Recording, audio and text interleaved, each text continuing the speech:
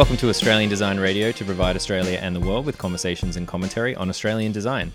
I'm Flynn and I'm here with Matt Leach. Hello, Matt. Hello, sir. How are you? I'm really good. How are you? Yeah, really good, thank you. This episode was part of your trip up to Brisbane with the design conference. Yeah, we're about halfway through. I think we've got 2 more to go after this. So yeah, Right. we're right in the thick of it at this point. I think it's day 2. Mm-hmm. So before we get started, I want to talk about our sponsor, Streamtime, who's also a major sponsor of the design conference. They've been motivating and encouraging us for over 2 years now. At the conference, they ran a great series of breakouts, and I wanted to give a special shout out to Kristen Hewitt and Sarah Nugent, who ran a session on the last day that went into massive amounts of detail about actually designing Streamtime. Oh, that would have been awesome to see. Yeah, it was a really great session, actually, because they went into a lot of depth about the amount of work they do on the customer or the user experience side of things. So if you haven't checked out Streamtime yet, go to streamtime.net where you can get started for free. Yeah, definitely. Check it out. I also want to thank the Brisbane Design Conference and Matt Haynes for giving us access to their guests. One of the things I really love about this conference is that people, the people they bring together, like most of them don't know each other before the conference. So they get 3 or 4 days just to hang out, talk, eat, drink, get tattoos, like all the things that you would not normally do at an industry event. And as an observer, it's really wonderful to see some of those strong friendships sort of form and the respect everyone gives each other as well. Yeah, it reminds me of school camp where everyone just gets to go and hang out and become best friends for 3 days and then go their separate ways. It's like school camp for adults. That's a nice one. Right, exactly. So on this episode, Prue Jones, Andy Wright and I are speaking to Amanda Manila, who's the manager and director of Wolf Ollens. She's based in San Francisco and she was out for the event, so I managed to pull 2 tired people in, Andy and the slightly hungover Prue, and we all got to chat to her. Those 2 were really wonderful to have in there because they brought a level of depth that I'm not sure we would have been able to get to without them.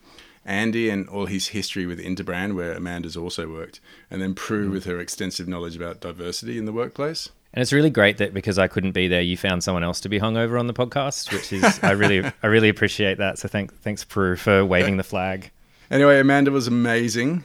She did 2 very different talks while she was there, one to students and one keynote. And her main talk looked at a lot of the fallout and flack they've gotten for working on some pretty high-profile jobs, and expanded on what the process was and how they moved past those critics to make sure they're always delivering that kind of long-lasting campaign. Actually, it's not a campaign. It's more of a system that they kind of designed that the client can keep on using and using. Yeah, absolutely. I mean, most people know who Wolf Ollens are, I assume, but I mean, they're one of the big ones for those that may not know. Like they're best known for marketing and advertising, obviously huge in design and digital strategy, kind of everything, right? Yeah, I mean, they've got massive brands like Uber, McKinsey, Orange, Skype, Spotify, Google. What they did do as well, they did the Red campaign. I don't know if you know that. It's No, I don't know that one. Goes towards fighting AIDS, and so lots of different products have a red product within their range, and when you buy that, some of the proceeds of that product go towards AIDS research. Oh, very cool. Do you have red stuff? I have a red iPhone, which I'm very proud of. I can't even put a case on it because I want everyone to see. Sad. Anyway, Amanda was amazing. We had a really great chat. We talked everything from how Amanda got into the creative industries, because it's not a normal way of doing it, I guess. We talked about women in leadership roles, and we even touched on the London Olympics identity, which is a favourite of my things to talk about. Yeah, this is such a great chat. I really enjoyed listening to this one myself. Let's jump in.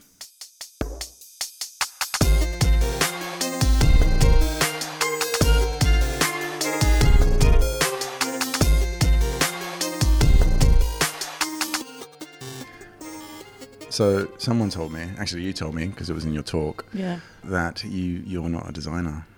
I'm not. Outrageous. It's my secret. It's out now though. Should we stop now? This is all design radio. It's been really interesting talking to you.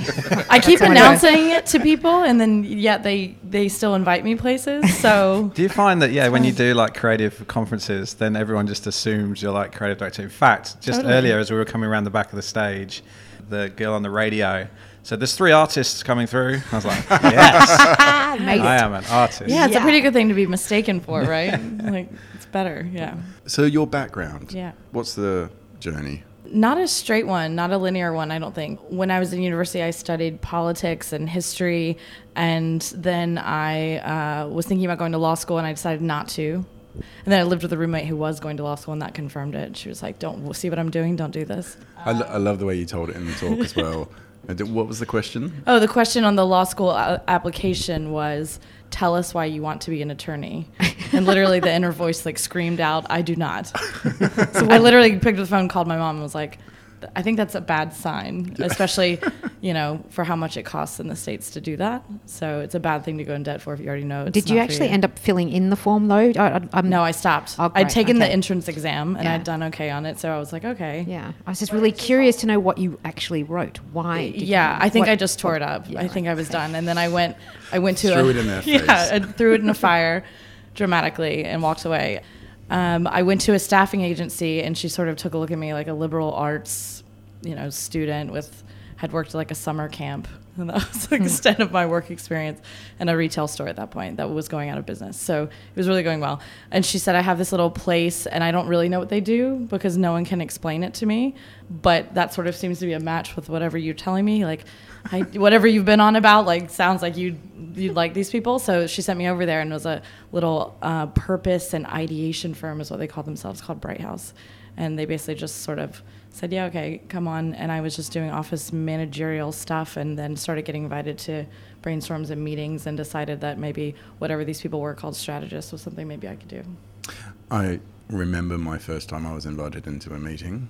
You told a story on stage about... Yeah, I got invited in, and I remember trying to think of something smart, and I don't think I could. And someone was just trying to say, well, it needs to be something that's sort of flexible and moves across contexts, and something made me think of the word basilisk, which I didn't even think Hang I on, knew say what that- that say was. that word Basilisk, like the lizard, the Jesus lizard. Oh, yeah. Yeah, I mean, it doesn't make Yes. any sense, and I just sounded, I'm sure, like an ass, but I said it because it was the only thing I could think of. But my boss was quite like into that sort of far out stuff, so I just remember him being like, it was like, that's it.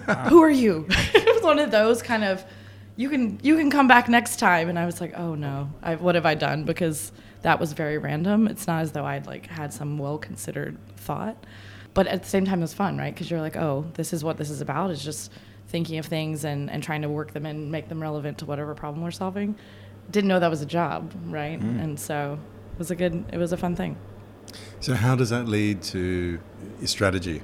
That company was very sort of freeform. It was all about kind of going into companies and looking at internal culture and bringing out those themes and then trying to kind of put them in context of psychology or sociology. It was kind of like quite academic. I would say it probably didn't turn into real strategy until I went and joined Interbrand. And then it was like, okay, so you take all that divergent stuff, all those influences, and then you're actually kind of try to apply them to real business problems. So it was a little like, putting some structure around. I love that, though, that I started on the creative side, because Interbrand, as you know, is much more, at that time at least, was much more on the analytical side, that strategy was research and strategy was being able to prove things quantitatively. And I was sort of like, well, that's not how I do strategy. I think of ideas and then try to make them happen. Yeah, I was just about to say, how do you do strategy? Yeah. Yeah, I mean, I think for me, it's always that cultural piece has stuck with me. I think I'm not so rigid. That company I worked for first sort of thought whatever your founding idea was had to be your strategy forever. And that was the most kind of authentic place to be. I think part of that is true, but I think that's not realistic in the world we're in today with all the external forces you have to kind of account for. But I think there's a kernel of truth to that. I think it's a great place to start for creative strategy as well, to say what's true about the organization, and then how does that match against what users need or customers need? Because if you just go to the customer kind of UX route, for me, you get to a place of kind of best practice where all the apps work really well. They're all beautiful, but how do you know the difference between Cokes and Pepsis and someone else's, right? Without some part of the organization saying, oh, this is our spin on that. This is why you should come use our service or product rather than someone else's. So to me, it's always like bringing those two things together. So when you got to Interbrand, is that what you thought strategy was? Yeah. And is that what you think it should be now? You mean what they were doing? Yeah. No, I thought it was all really uptight. I couldn't find people were walking around in New York wearing like suits, and I was like, oh, okay, this is different. We're management consultants or something, where it'd been like, oh, we're a creative like ideation firm, and that has strategy too. So I thought it was weird. All of a sudden I was the creative strategist versus feeling like I was kind of the business-minded person in other contexts. So I think that's the other thing, is like strategy is so ill-defined. Because you also talked about it being quite like baton passy, right? Yeah, like totally. Strategy got to do its thinking and then passed it on. Yeah, it was totally a kind of waterfall linear process, because I think strategists kept designers out of it a little bit, or said you'll get your turn when we're kind of done with this bit, which I think is just a lame way to work and not that fun. But I think Interbrand was also changing at that time, right? They were realizing that way of working was quite rigid, and so it wasn't like that for very long, or that was like a certain group of people, I think, and the world just changed around them too. So I think they had to realize that to account for kind of experience design and those kinds of ways of thinking, the strategy and the creative had to get much, much closer together. There is a good chance I've presented some of Amanda's slides in the past, I think. So because we had a big telecommunications client in Australia, and AT&T was one of your biggest clients, and so obviously they always wanted to know what was happening elsewhere. Are you going to name them? I don't know. Our big one in Australia, well, it's pretty well known. It was Telstra. Right. But that was happening to us on the other side. So you were getting our Telstra? Oh, yeah. It was like, you guys should be doing what the guys in Australia are doing. In fact, that's what they always said to us. They're much more creative down there. Yeah. Really? Yeah. They get away with it. That's what we were told. They get away with it. They just do wild stuff. And they do crazy activations, and they just don't ask permission to make the ideas happen. No one from Interbrand Global ever visited Australia. We were too far away to really care. And then I can't get into trouble now, can I? No. Every now and again. You get fired from Interbrand for this. I know, like, obviously our CEO at the time had to go and present how the office is getting on. And so they'd give him all these templates. And so basically just write what they needed to see in the templates, and we would do things quite differently. But there was, especially on the strategy side, I think, stuff that came out of the US and London that was very robust, very considered, and kind of did push thinking a little bit. And that's what Australian clients want to see. Even when I went to RGA, they go, "Oh, can we have some of what is going on in America, please, and can you bring it over here?" Yeah, it's always a little bit superficial, though. Yeah, you must have that. Do you get that at Accenture and Fjord and? Yeah, I'm listening to you sort of talk about it feeling stitched up and people in suits and stuff, and I think that's very much the perception of Accenture. And I don't know whether it's the Accenture influence. I know Fjord has always been very methodology driven because that's how we do our service design. But I am feeling like frameworks and methodologies and things like that are becoming relied on as a kind of science. Like it's, we have a saying, trust the process, like everyone has a process, but almost becoming overly reliant on it to produce good work. Yeah. The process itself doesn't guarantee great results. And I was just wondering I've turned this into a question. With design strategy, do you kind of feel the same way? Like, is the art still there? I mean, this ability to just do stuff that's a bit out of the box, like you were talking about, Andy. Yeah, I mean, I think for me, the frameworks and the process are a starting point. I think, I particularly like to hire people from different backgrounds. And so I think when they come into our business, they need to know what the heck we're talking about. Like, what is this? When I say we're doing a bit of brand architecture versus a value proposition versus something else, like, what is that? How do we define it? But I think beyond that, then it's a behavioral process versus like something on paper. Because I think, I've worked at places where they were convincing clients they had some like magic brand strategy machine. Yeah. If you just put it through this machine, then what comes out on the other side is that like, perfect. Unassailable strategy that you can keep for 5 years, but you have to follow, you have to get in the magic machine. Yeah. But I think that moment has kind of gone, because I think that it has to be so much more in the client context, which is always changing. So it's not about the agency anymore. And you can't really convince clients. I don't know if you find this too in your experience, but you can't convince clients that you have some secret in your studio that's going to solve their problems. There was a little bit of, you could potentially make more money out of strategy than when it got into creative. Yeah. Because there were, so the Interbrand way would be to do shit tons of stakeholder interviews. Yeah. You must have done hundreds and hundreds and hundreds. Yes. And you get paid very well for doing stakeholder interviews, and it's part of the process, and everyone believes that, yes, everyone's getting a say in it. So that kind of always sort of propped up, didn't it? Yeah. Like, you'd always make quite good money on the strategy phase. Yeah, absolutely. I mean, I think I still believe in some of that stuff, but done much more smartly than sort of like wrote, we need to talk to 60 people, no matter if it's valuable or not. I often say, like, let's start with a smaller amount, see how they go. And let's also use them to get more functional requirements out of these people versus just the sort of like, if you were a plant, what kind of plant would you be? Or like getting their vision for the company or their personal background, but also like, how is the strategy or brand design or whatever it is you're looking at, how's it working for your team? What do they complain about? Is it the 468 brand colors? Is it that they have no sense of why they work here? Like, what's the problem we're actually solving, rather than just tell us your feelings? Because I think that's what we were making a lot of money off, was talking to 70 people about their feelings.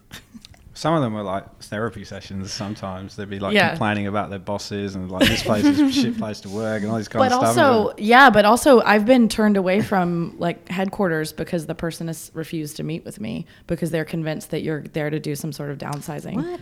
Or that you're going to tell, especially old school kind of consumer packaged goods, like middle of the country. They think, oh no, if I speak to you, I might get fired. And I thought, well, if I was here to do that, not speaking to me would probably be a pretty good way to get fired. Oh, this person refused to speak to me. I recommend they stay and get a promotion. What's the key to a great stakeholder interview, though? After you've kind of worked out what you're going to ask. Yeah, what the problem is. I think letting them lead it a little bit. That sounds lazy, I guess. Listening to them rather than just sort of going through the motions. Did you used to use that, like, that extra second before you said anything? So they had a golden silence. Yeah. Nice. I'm bad at that. I'm from the South. We have to fill the silence. We get too awkward. It's like, oh, they're feeling uncomfortable. I should say something.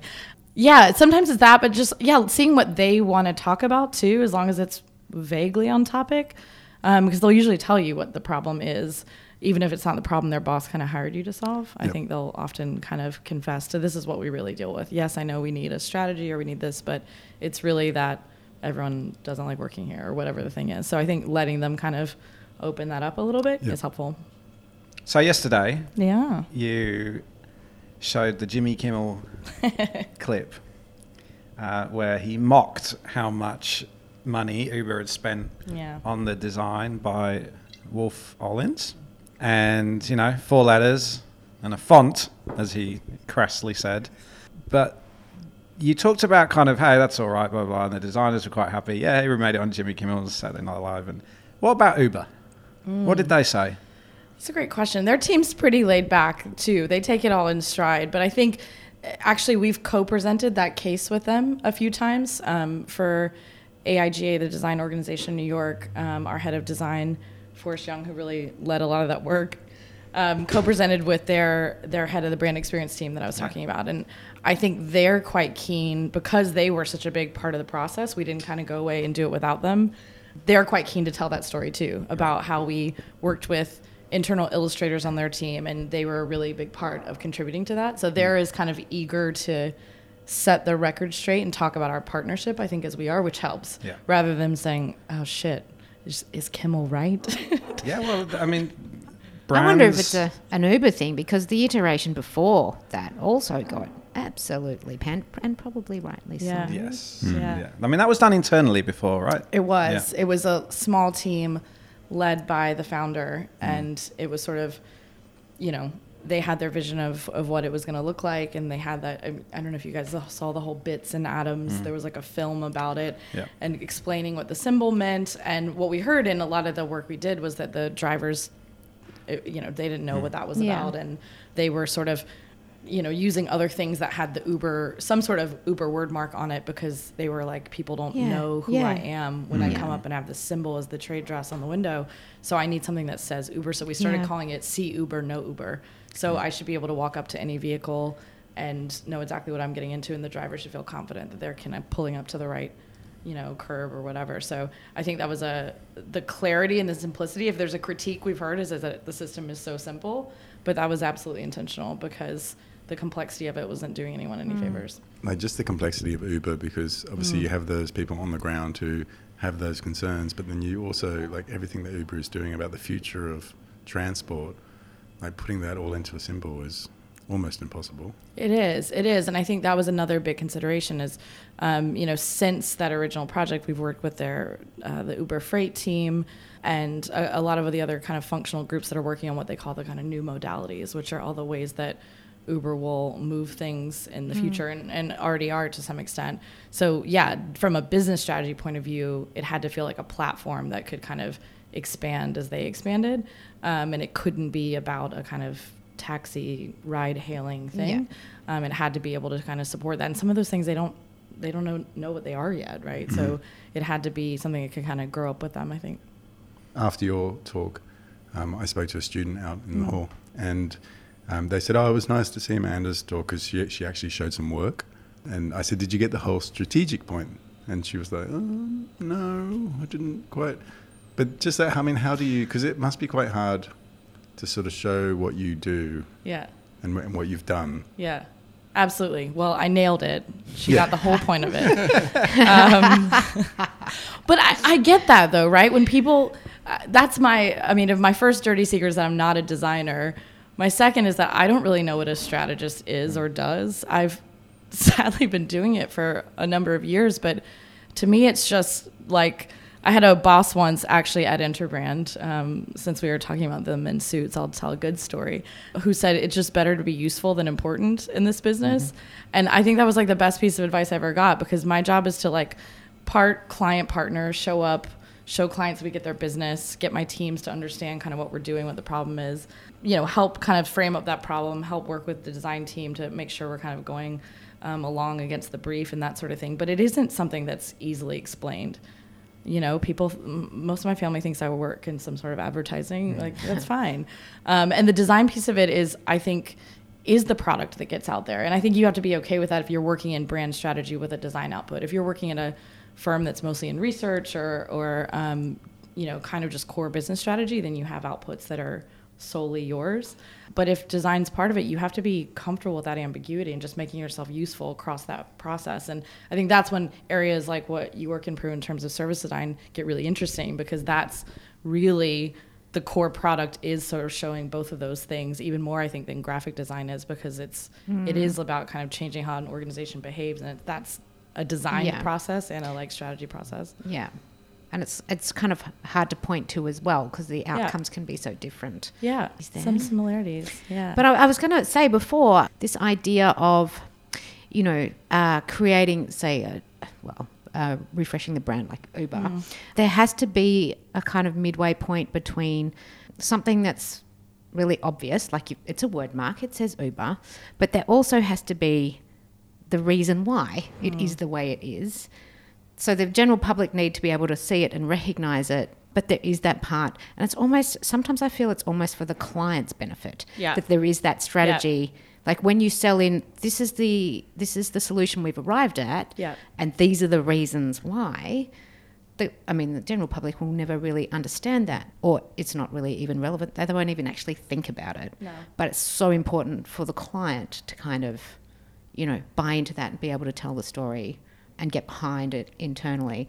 And there really isn't a question here. It's really more of an observation. But it is. It's like, where is that point? It's like, as per the previous iteration of that brand, nobody got it at all. The general public didn't get it, and nobody could understand it, which sort of made it a bit redundant. There's also the danger of doing work for yourself, isn't it, really? That's kind of where it ends up, is that you do it, you get it, you understand it. And in many cases, like selling work into clients is like helping them sell it into their boss, or them just to be able to explain it at a shareholder meeting, right?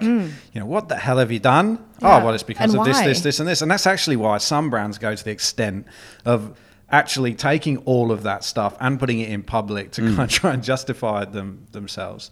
But how do you convince clients to kind of go beyond that and say, look, yes, okay, you've got to have that. Yeah, great. But actually, you're going to be so much more successful if we can connect you with your customers. Yeah. And sometimes that's a bit of a struggle. I think it was. I think in the case of Uber, there was absolutely a huge internal component, right? I think the date we were really working towards was sort of an employee launch moment, and it went external the same day. Pretty much, it was a kind of flip of a switch versus a rolling kind of thing. But they knew that the people they first had to convince that they were changing as a company, that Dara, as the new CEO, was taking things very seriously and investing in areas that they had maybe neglected a little bit before. He knew he had to make that case internally first. And I think when we decided to kind of take on this huge project, that was because we also believed that. They had convinced us in the initial dialogue that they were really serious about changing. And so it was absolutely partially for employees, partially to speak to who would become their investors. But they knew they had to repair the trust with customers too, with riders and drivers as their partners. And so I think it was all part of that. And they had a new mission statement internally, but you're right. Most people won't get that. I mean, for them, I think we did work with their agency who was running a campaign in North America. So at least that was like one channel or avenue for the work to make it out immediately. Yeah. You hinted a little bit there that they kind of had to convince you of it, because obviously they weren't in a great place. Yeah. Did you have some reservations around, like a lot of people go, Uber, yes, please. Yeah. But actually at the time, were there reservations around whether you should take Uber as a client? Yeah, well, to be fair, I had not started, at the point we pitched the project, I had not started Wolf Olins yet. But one thing that I will tell you is that Wolf Olins always has that conversation about big new projects. Emails go around with especially kind of folks in leadership, and it says, this brief came in, or we've been asked to pitch for this. Do we think the client has the right level of ambition? Do we think we can have an impact? Yeah. Do we think our teams and our designers and strategists would be excited about it? So we certainly had that conversation about Uber, because it was, no one was confused as to why this process was happening at the time it did. But also it wasn't actually our first project. The rebrand wasn't our first project, because then we had done a bit of work with their Latin America team on employee culture and on kind of resetting the employee dynamic. And I think our team came back from that and said, not only do I think these guys are serious about what they're doing in terms of change, but they also saw the impact that the service could have in non-US, non-San Francisco markets where, women who didn't feel safe getting to work can gain new employment, either as a driver or just getting to a job using Uber, and saw the way it was kind of solving for infrastructure and economic issues in some of these cities around the world. And they said, okay, so this isn't about just what's going on at headquarters and whether there's bad behavior or, this company hasn't been managed exactly the right way. This is about something much bigger. And if we can be a part of setting that on the right path, then we have to do it. And that's a conversation we have a lot, which is what I love about where I am, is that that's something that people get to have a say in. And if we had felt strongly the other way, we probably wouldn't have done it. I have a big, strategic opinion question. So, I did work at Interbrand, and I left, and I felt a little bit jaded about this, the selling of, put the brand at the heart of your company. You know what I'm... Like a bullseye. Yeah, that's right. Putting the brand in the middle here. Yeah. And if you get that bit right, and it flows through to products and services, audiences, internal culture and environments. We know the slide. You're never going to work at Interbrand again. I do like still. I'm still a little bit fond of Interbrand. Oh, yeah. Good on them. Yeah. And they still do great work here. But I left and I'm like, I don't know whether I really believe in this kind of put brand, because it was always so bloody hard, right? Yeah. It felt like I was always trying to force, I believed it completely, 100%, but I was trying to force people to do this. And actually, it's not the way the company ran. And if you had a really, really strong marketer, maybe, but marketing just never really had the clout to be able to push that out. So do you still believe in that? And if you don't, how do you do it differently now? Yeah, okay. So this is a day of confessions. First, I'm not a designer. Second, I don't know what strategy is. Third, I really, really have stopped asking people to do what I call do the brand. Yeah. Because I don't know what I used to think that was our job, to get people to jump on board and sign up to this religion called brand and believe in it and tell other people about it, right? Everything ended in some sort of ambassador program. It's just a weird thing to do. It's not how companies actually work, to your point, unless they are a Coca-Cola, where it is about the brand and sort of perpetuating that mythology and getting it out there. But most companies, it's people want, the only way brand has a chance to be central is if it's actually helping people make the environments and make the products better and making their jobs easier at doing that, right? So now I love to do employee engagement work, but I always tell people right off the bat, it's not about getting these people to like buy into some idea. It's telling them that we're going to make this idea useful for what their regular job is, not give them a second night job, which is being a brand ambassador, which is to me like someone who hands out T-shirts at like a concert. Or a fire warden. Yeah, right. Or the brand police. What's the other thing, right? Like those are the only two jobs in brand land: brand ambassador and brand police, and no one wants either one of them. Brand Nazi. Brand Nazi. That one's really bad. Yeah. So yeah, I think we had to stop doing that at some point because there's no incentive there for someone to use the brand or put it at the heart of things because it's not a real thing. Back to Tease Talk, it's a construct. Wow, I mean, if we went into Tease Talk right now, Prue's definitely not going into Tease Talk right now. I'm in no condition. And I spent several hours talking to her about all sorts of things she didn't talk about in her talk. All of that mind-blowing stuff. Mainly that's actually what your hangover's from, right? No, we actually mental hangover. We actually mainly talked about boys. The missing part of the puzzle there is you're obviously into brand. You moved into strategy. How did you end up in Wolf Hollins? Yeah, that happened through my network. So I was spending a few months in an ad agency, which I kind of knew maybe wasn't for me, and then I confirmed that. And at the time, one of my great partners at Interbrand was this guy, Forrest Young, who's a good friend of mine. And he had moved to SF and become the head of design in Wolf Hollins' San Francisco office. So he'd been kind of calling me for a while and saying, we're doing all this crazy stuff out here in SF. You should come hang out with us. And I said, well, I'm in New York.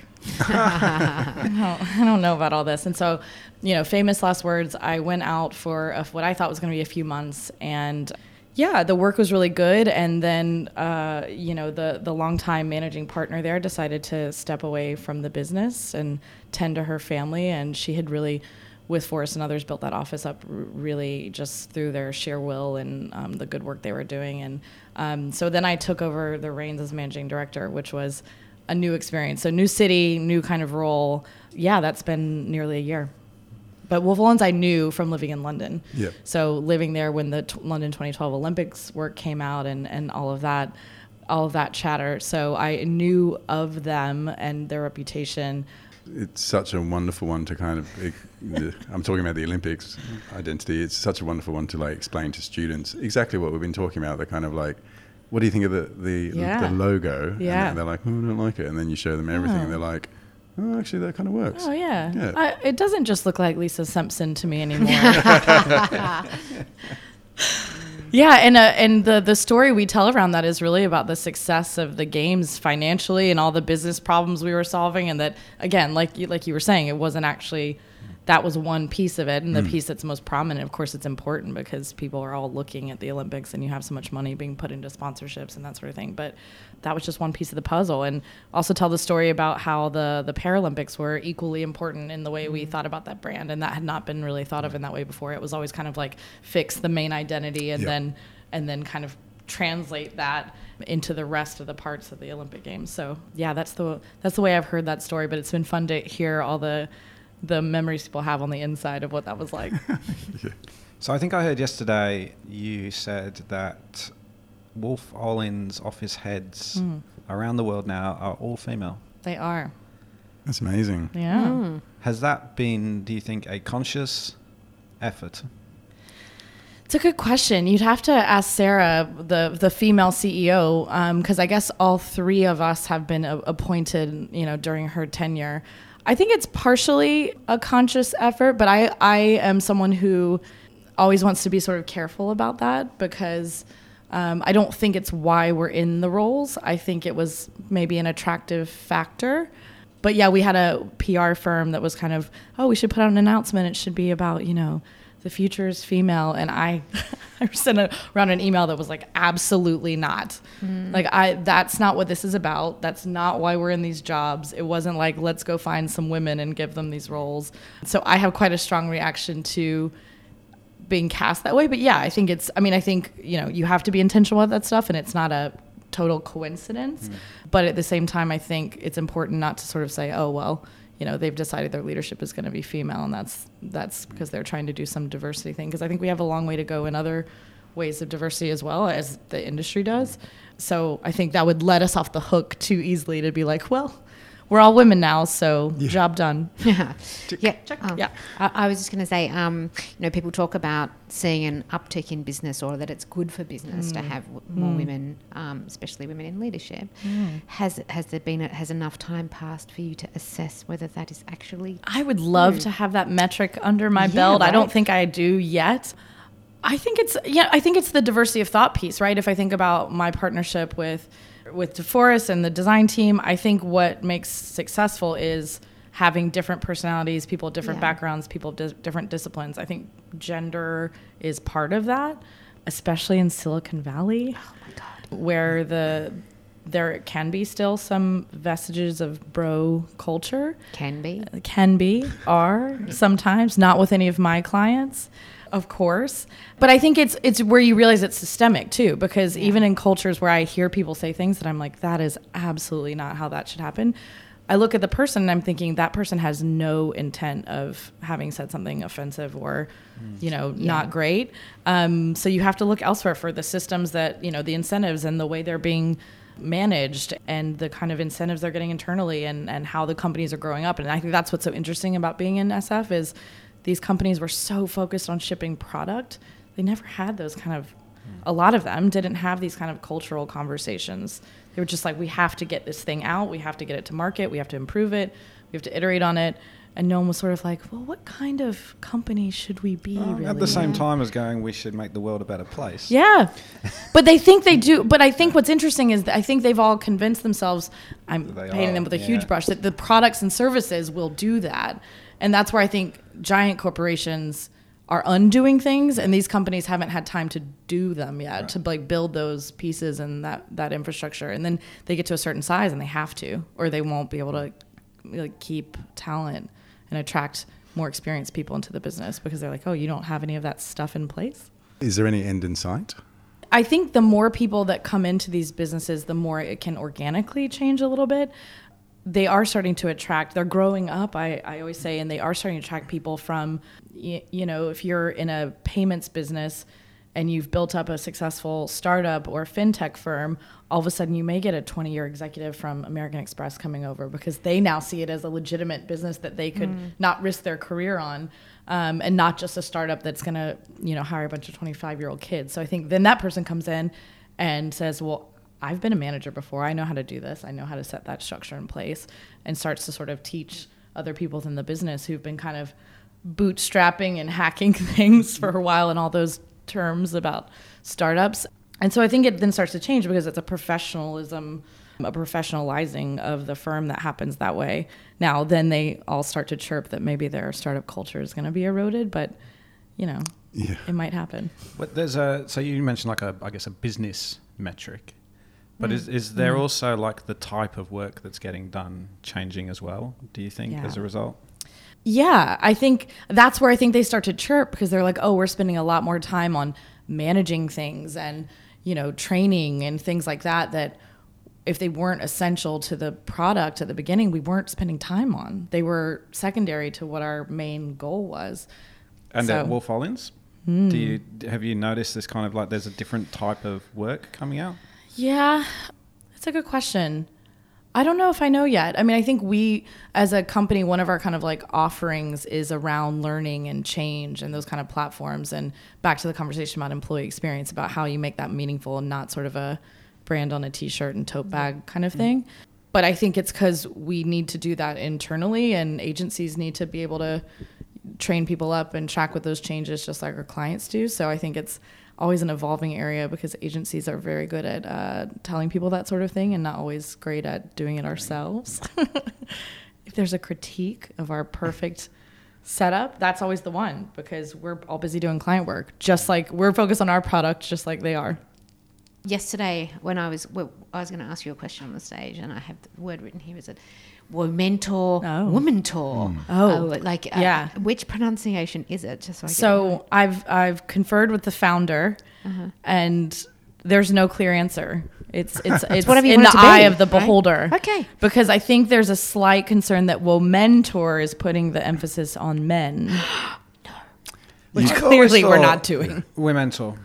What? Oh, Womentor, like women Womentor. tour. womentor. I don't know. Women Well, I tour. interviewed Mirella for our podcast. Yes. And we talked about women. But then Matt came along the other night and said, "We're mentor," and it was like the Minotaur, and that's all I've got in my head now. With like A creature. A creature. Yeah. Oh, I'd A like fierce to see that creature. creature. I thought I was driving you here, and Yeah. I thought you had a really good idea. You're like, get loads of people to say it all at once, and then we'll just kind of merge it together. That's a great idea. Yeah. Does Crowdsource Mirella it. know? Well, I'll tell her. Not for logos, but maybe Yeah. for pronunciations.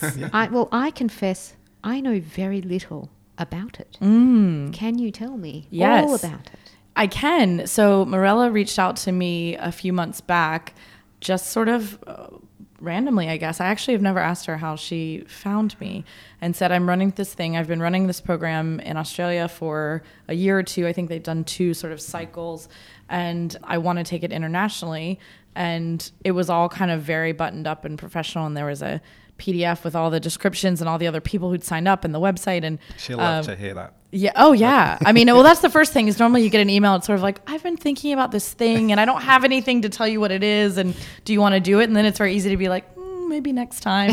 But she sort of had the whole business case sort of laid out and said, in terms of investment, it was, 6 sessions or something like that. We'll match you with someone. And I said the same thing I always say. It was, do you know I'm not a designer? You'll critique people's work. You'll give them feedback. And you always say, well, that. She said, do you manage designers? Yes. Do you coach them? Yes. Do you run a design studio? Yes. Okay, great. But yeah, it's been fantastic. I've had my first session, gearing up for my second with a lovely woman in Canada, actually. But it's great. It's you learn a lot about yourself, even the first session, everyone loves talking about themselves.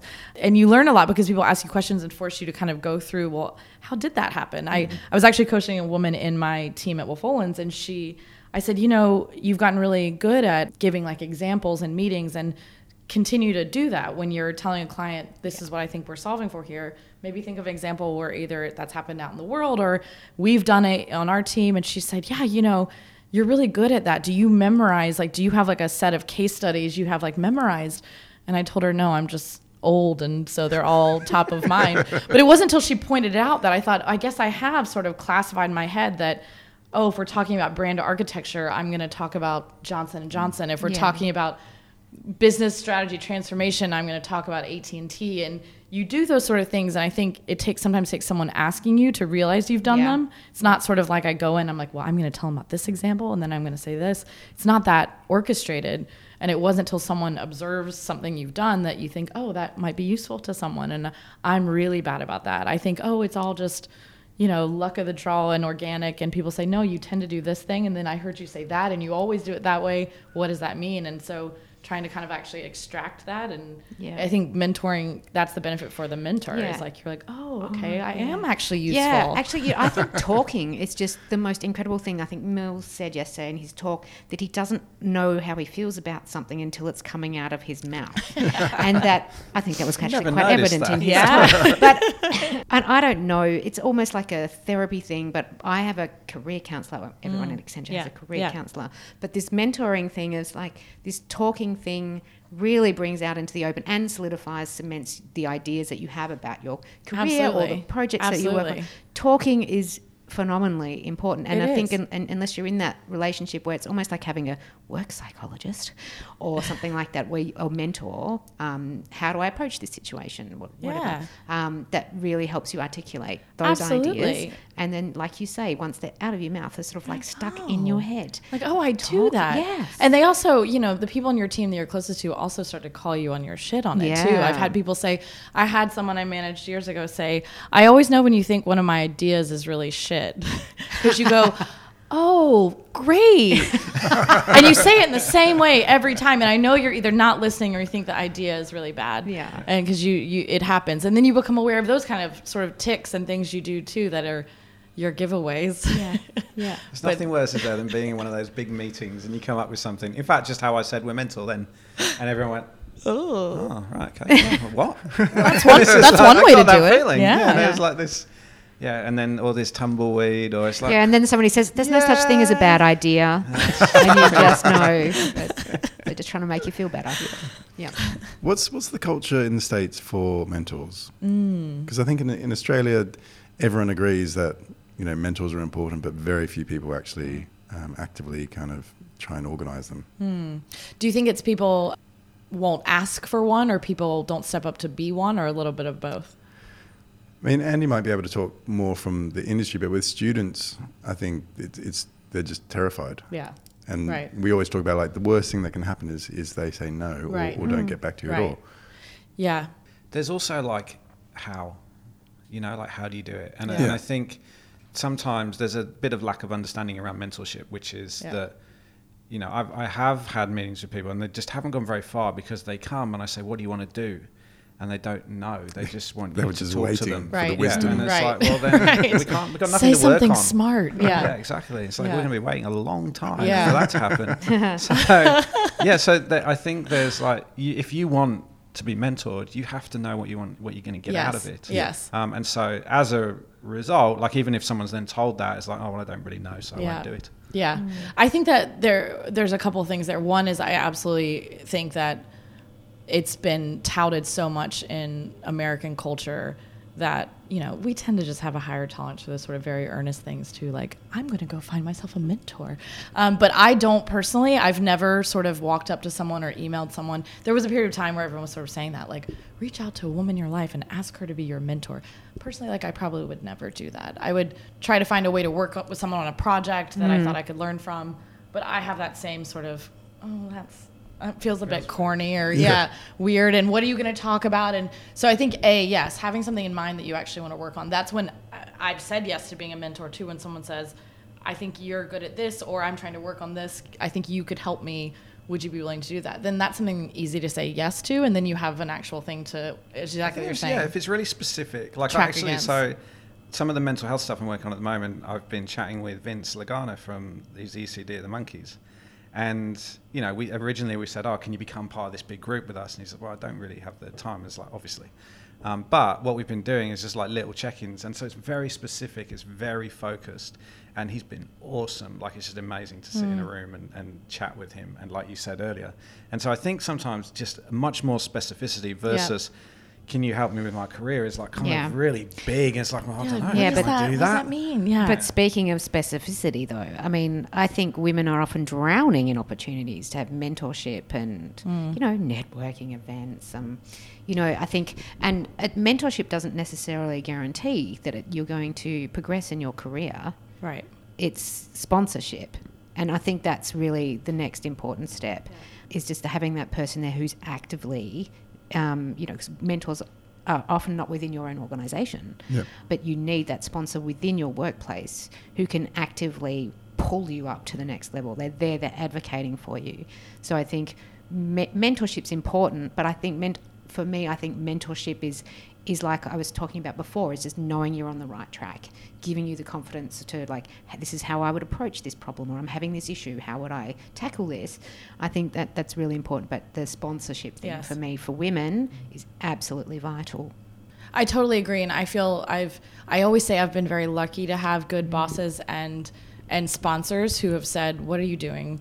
You need to be asking for this promotion, or I've gone and done it on your behalf because I know you aren't going to do it. That's the kind of action you need. Absolutely. Now, I've tried to correct myself and say they were also recognizing that I was working really hard, rather than me being like, well, I just got lucky. I was floating down a stream and they plucked me out and made me a director. So, but I think that's absolutely important, because if that's not your natural orientation or personality to do that, which it's not really mine, I'm sort of from the like work hard and it'll work out for you. And it has in some ways for me, but it doesn't happen for everyone. If you, especially if you have a more introverted personality. There's a name for that. It's tiara syndrome, where you feel like somebody's going to come along and bestow a little crown upon your head. I guess I'm a little bit of a princess then. No, I didn't mean, no. I mean, you know. It's true though. It's women true. do My labour parents under absolutely that. or have that attitude of like, you keep your head down, you work, don't ask for too much. Does I remember not I work. told my dad that I wasn't going to work on a project There was one client, only one time in the 5 years there, Interbrand said there was a client that some people felt was controversial to like, do we want to work on this business? And again, the client said, we really have a big change agenda. And we said, okay, we'll do it. But they made it optional for folks to work on it or not. And I remember I told my parents that, and my dad was like, so you're going to be fired? I said, oh, I'm not going to work on this project. He said, well, I've never worked somewhere that was optional, that you could just be like, no, thanks, I'm not going to take that. My dad is an architect. And he was like, well, then you'll just be dismissed, right? Like my parents were like preparing for me to move home and be homeless. But I think that feeds that attitude of just do the work and then, you know, you'll be recognized, which isn't the case, especially outside of, you know, certain socioeconomic conditions. Correct. Yeah. That brings us to time. On Prue hassling the guest and calling them princess. And No, that is not what I said. That is not what I said. I was just merely pointing out that too many women labour under the assumption, the incorrect assumption, that if they work hard enough, someone will tap them on the shoulder and say, here's your promotion. And there's so much more to it than that. Sorry, I'm going to start ranting now. Sorry. No, it is. Finally. Yeah. finally, she's awake. I need another. No. So I think what we came to is that you're going to give me a tiara. Is that it? And might buy you a drink. Excellent. Yeah. Same thing in my world. Okay, great. If people want to find out more about you and what you're doing, Yes. how can they do that? They can hang out with Wolf Olins on the internet, on Instagram, or my Instagram is my middle name, Pilar24. That's more, I don't really post work, but if they just want to be my friend, that's probably how they can do it. We're friends now. Yeah, we're friends. Yeah. We're on Instagram. Oh, we're yeah. friends. Yeah, we're friends. No, Matt. Sorry. Wow. Awkward. Wow. Matt, we can have a talk about it after this. Yeah, absolutely. And get involved in Woman Tour. Woman Tour, I thought it was called. Woman Tour. And I think those are all the ways. But yeah, I'm always happy to hear from folks and keep debating what women should be doing in the workplace. Absolutely. Prue, where can they find out about you? I'm on Insta as well. Prudence M. Jones. Weird mix of work and things I probably shouldn't put on a work-related Instagram. Yeah, or you can just email me, prue.jones@fjordnet.com. And Andy? I've got way too many things Just going pick on. one. At ADWrighty, at ADWRIGHTY, or at NVR Not Creative. Fantastic. Thank you so much for this. Thanks for having me. Really good. Thank you.